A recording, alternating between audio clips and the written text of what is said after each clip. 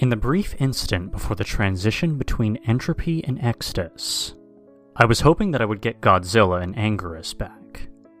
And as the board appeared, I saw that my wish was half granted. I did have Godzilla back, but no Anguirus. I would have preferred both, but despite Anguirus' neat abilities, I would have chosen Godzilla if I really had to pick between the two. Now, Extus had two different colored temples, white and pink, a pyramid, what looked like some modern buildings to match, and two other icons that I couldn't figure out what they were at the time. The new bosses were Kumonga, Gorosaurus, and not Ghidorah, whom I was dreading to see, let alone fight. With Godzilla back, I was excited again and eager to explore, yet still cautious. I went to the quiz level first, just as before, and this time, Face's questions were more random than ever. Do elephants breathe? Answer, yes. Reaction, weird face number 2. Have you ever been molested by a family member? Answer, no. Reaction, weird face number 6. Have you ever raped anyone? Answer, no.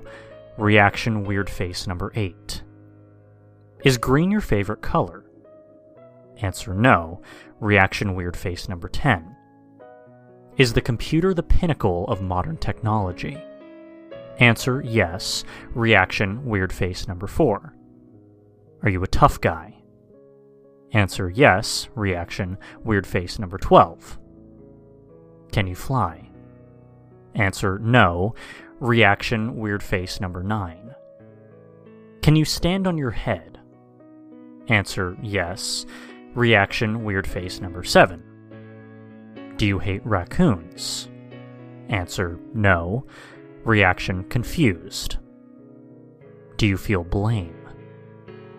Answer, no. Reaction, weird face number 11. Would you like a new monster? Answer, yes. Reaction, surprised. Will you miss me? Answer, yes. Reaction, sad. I was happy that I was getting a new monster, but that last question bothered me. Will you miss me? Is Face referring to when I finish the game? I thought. Since the revelation of the game's truly otherworldly nature, I wasn't sure what to even think of Face, let alone anything else in the game. But something about that last statement gave me a genuine feeling of sadness from Face. And as I was thinking about this, the game had gone back to the board. I had a new monster, but I had no idea who it was supposed to be. The sprite had a slight resemblance to Rodan, but the head was totally off. I moved this mysterious newcomer to a white temple icon and started the level. And when I started the level, this screen appeared with the text, "Find the gem," presumably instructions for beating the level. And after that, I got my first look at my new playable monster.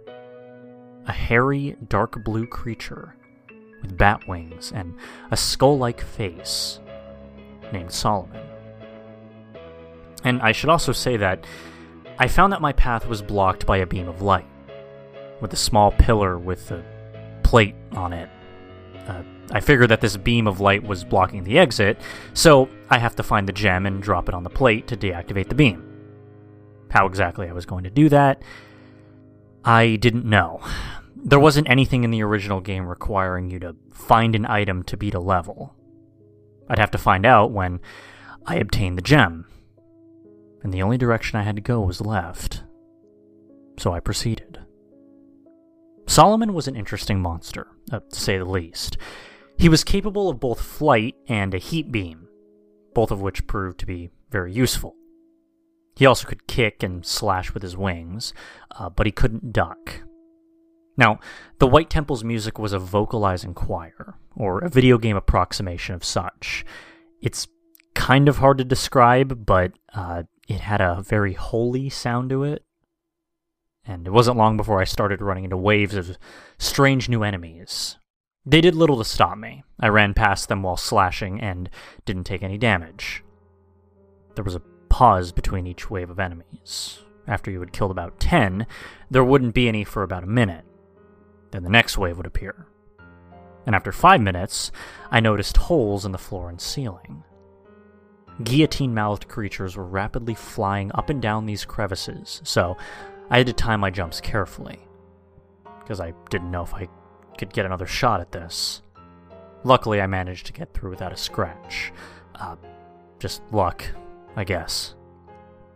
And after that, I found myself at the end of the hallway, facing some kind of mini-boss monster. It moved fast and had some kind of projectile that shot in 4 directions, but I killed it quite easily using Solomon's heat beam. When the battle was over, I had my gem, which was inside the creature's head. I found that I could pick up and hold the gem by walking over to it and holding down B.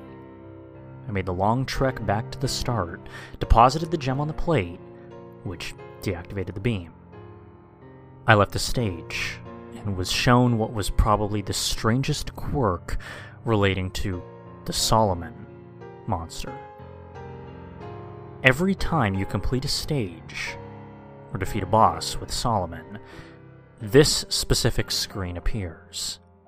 I have no idea what "still the best 1973" means. Neither the date nor the phrase has any meaning or significance to me that I can think of, and I spent a lot of time thinking about it.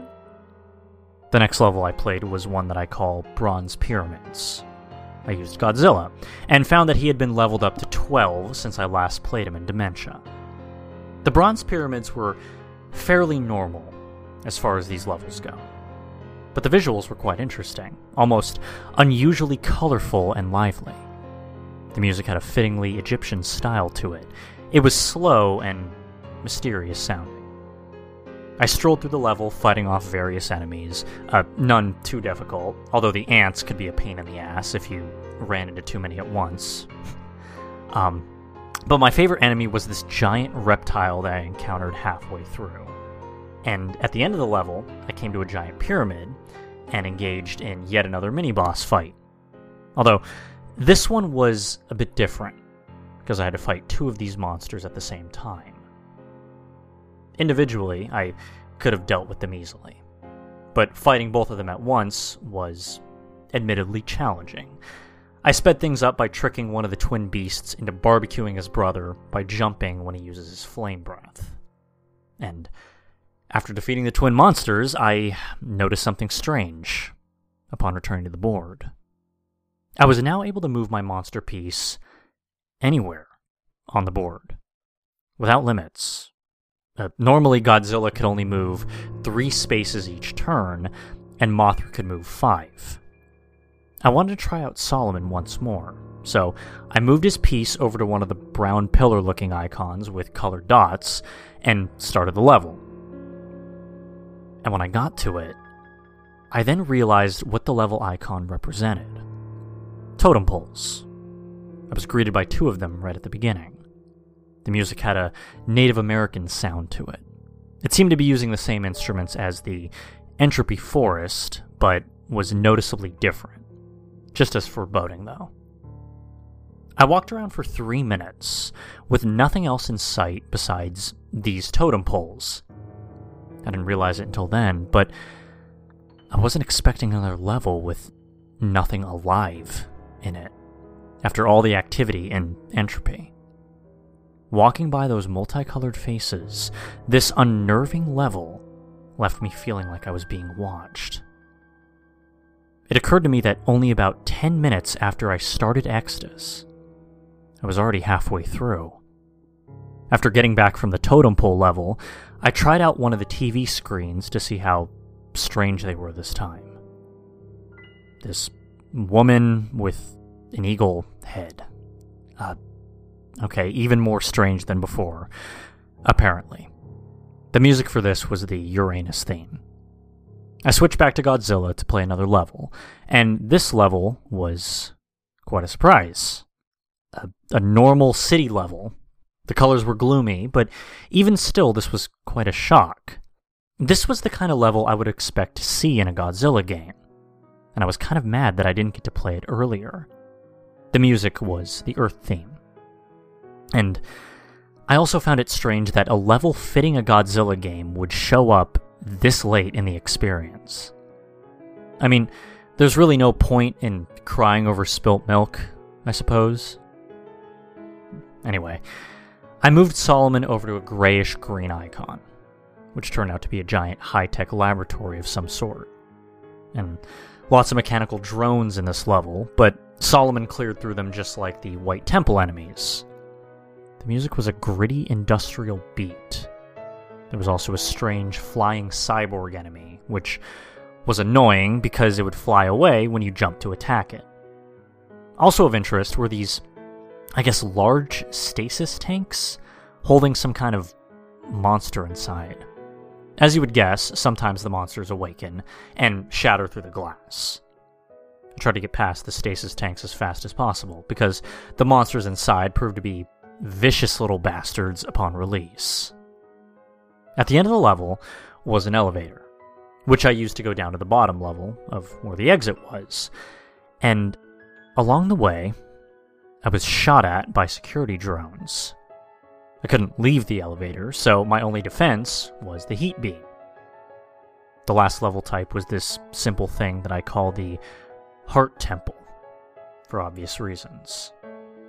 Nothing but a big hallway, filled with floating enemies shaped like actual human hearts. They're incapable of causing you damage, so what you do is run through the level, smashing as many as you can to get all the power-ups. One run through these levels would get the life meter back up to full, and I would greatly appreciate these levels later. The Heart Temple's music reminded me of a circus tune. Had an overly cheerful sound to it, which gave the level a really weird feeling. And having seen all the level types, I chose to fight Gorosaurus using Solomon. The music for this fight specifically was Gazora's theme. And it was during this fight that I realized that Solomon is overpowered as fuck. A single well-aimed slash can take down as many as 4 of the enemy's life bars. Due to this, the fight was over very quickly. Gorosaurus had no projectile attacks, or anything else that could match Solomon's deadly claws. But I kept the fight going just long enough to see if Gorosaurus would use his iconic kangaroo kick. And I was greatly pleased when he did. Even though I knew Solomon was my fighting ace, I used Godzilla to fight Kumonga, just for variety. I briefly considered using Mothra, but of course, Godzilla won out. Kumonga was also a simple opponent.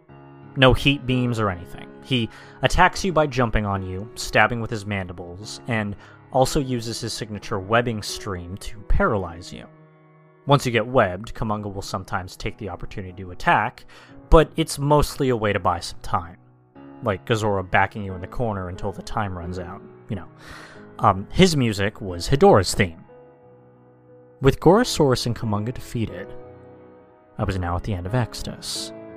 Before I fought not Ghidorah, there was something I had to do. I wasn't really expecting much from it, but for documentation's sake, I took a look at the other TV screen. And this is what it was. A suit with a water tap that continually spurts water. I don't think that there was ever much reason behind the TV screens. If I were to guess, I'd say it's just some random, uncontrolled manifestation of the cartridge's abilities. Or maybe all of this makes perfect sense to the game. Who knows? Anyway, Mr. Fawcett's theme was the Saturn music. It was also time for the opponent that I had been dreading, not Ghidorah. Although I had gained courage with Solomon's combat advantages, I was still nervous. And when I started the fight, I was immediately confused. My opponent, instead of not Ghidorah, was not Gazora. I defeated the imposter with a few strikes, and then not Moguera appeared. Then it made sense. In order to get to not Ghidorah, I had to battle all the previous replacements first. And battle them I did. over and over and over. I mean, it was pretty daunting. I tore my way through them until I finally made it to Nakadora, who was a Dorat. Once I stopped laughing, I destroyed him with only 2 slashes. The music stopped, and I thought that I was going back to the board, but the battle wasn't over yet. No.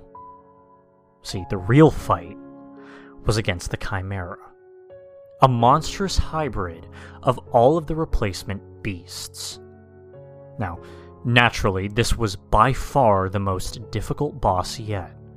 Every attack of his would cut down whole life bars per use, while attacks against him were greatly weakened. Solomon's Slash, for example, was now lucky to take away 1/2 of a life bar. During this battle, I gained a great appreciation for 2 things: the boss fight time limit and the Heart Temple. Had it not been for those things, I might never have beaten this boss. And to take down this behemoth, I came up with a strategy. I would switch between Godzilla and Solomon. As one began to get dangerously low on health, I would take him through the Heart Temple, while fighting Chimera with the other. I should count my blessings that Chimera couldn't regain lost health. And it was a shitload of it. A very interesting thing about Chimera was that the colored sections on his body corresponded to his different body parts. So, each body part effectively had its own life meter. The head was invincible as long as the other parts were present, and would always be the last part to be destroyed. In addition to being difficult, it was also the longest fight so far. I tried to remember how many times I got taken out of the fight by the timer, but I lost count around 13. Eventually, I had destroyed all components but the head, which now flew around on its own at an incredible speed. Chimera fought well, but I was extremely determined, and once he was reduced to a head, he no longer had the power to defeat Solomon, and I heat beamed him into oblivion. And then, Chimera was no more. I was exhausted after that drawn-out fight, and worried that might affect my performance in the End-World Chase level. The headquarters icon was replaced, but not by the Hellbeast face. Instead, it was a crucifix. I was completely stunned. I wasn't excited about seeing the Hellbeast icon again, but if there was only one good thing about those levels, it's that they were predictable. I had a basic idea of what to expect. But now, here I was at the end, and the icon was completely different. I mean, what did it mean? And why a crucifix? It made me very uneasy. I attempted to start the level with Solomon, but couldn't. I got this notice that simply stated, "Solomon can't enter here." It didn't say why, but I think maybe it has to do with Solomon's demonic appearance. Since Solomon was out of the question, I went with Godzilla instead. And once I saw the level, the crucifix made sense. The level was a graveyard. I was still on edge, thinking that this was some kind of trick. The last level had always involved running away from the demonic beast, and I wasn't going to be fooled into thinking that this would be any different. So I started out running, but after a minute without interruption, I slowed down. It was during this time that the music caught my attention. I knew it sounded familiar when I first heard it, but it took a while before I realized what it was. An 8-bit rendition of Prayer for Peace from the first Godzilla film. A very sad, powerful song, even in this form. At 2 minutes into the level, I encountered something that I wasn't sure how to react to. And my first instinct was to run, but this blue statue-esque being simply floated in place. I felt compelled to just stare at it for a time. And since this was a grave, and it was floating over a chapel, I guessed that this was some kind of angel, watching over the deceased. It gave me a strange but warm feeling. I wouldn't say happy, but I felt that I was at peace, somehow. I had never seen this being before, but yet it seemed very familiar to me. And just as I was going to leave, the Hellbeast appeared, and its presence warped the music into a terrifyingly discordant screeching, transforming the level, desecrating the tombstones as a new ground appeared comprised of blood-soaked bodies. I could feel my heart now beating out of control. I had no chance of escape with the monster that close. It lunged for the kill, but the angel got in its way. The demon roared and started clawing through the angel's leg, and tears of blood streamed from its eyes. I wanted to save the angel, but there was nothing I could do. I had to honor its sacrifice and run. And so I ran through the hellish landscape as fast I could. The beast soon caught up with me, still swallowing the body of the angel, whose legs it had torn off. And this sight made my terror change into anger. I now found myself hating this horrible monster. There was no doubt in my mind that it was pure evil, and I wanted it to die. When I got to the end, I remembered how it responded to my insult in trance. I spoke to it and said, "You're going to pay." And this was its response. Run, run, run. With each frame, the Hellbeast staring directly at me, as if through the computer screen. I had no idea how I would follow up on that threat. And nothing could have prepared me for the horrors of the final world. Zenith.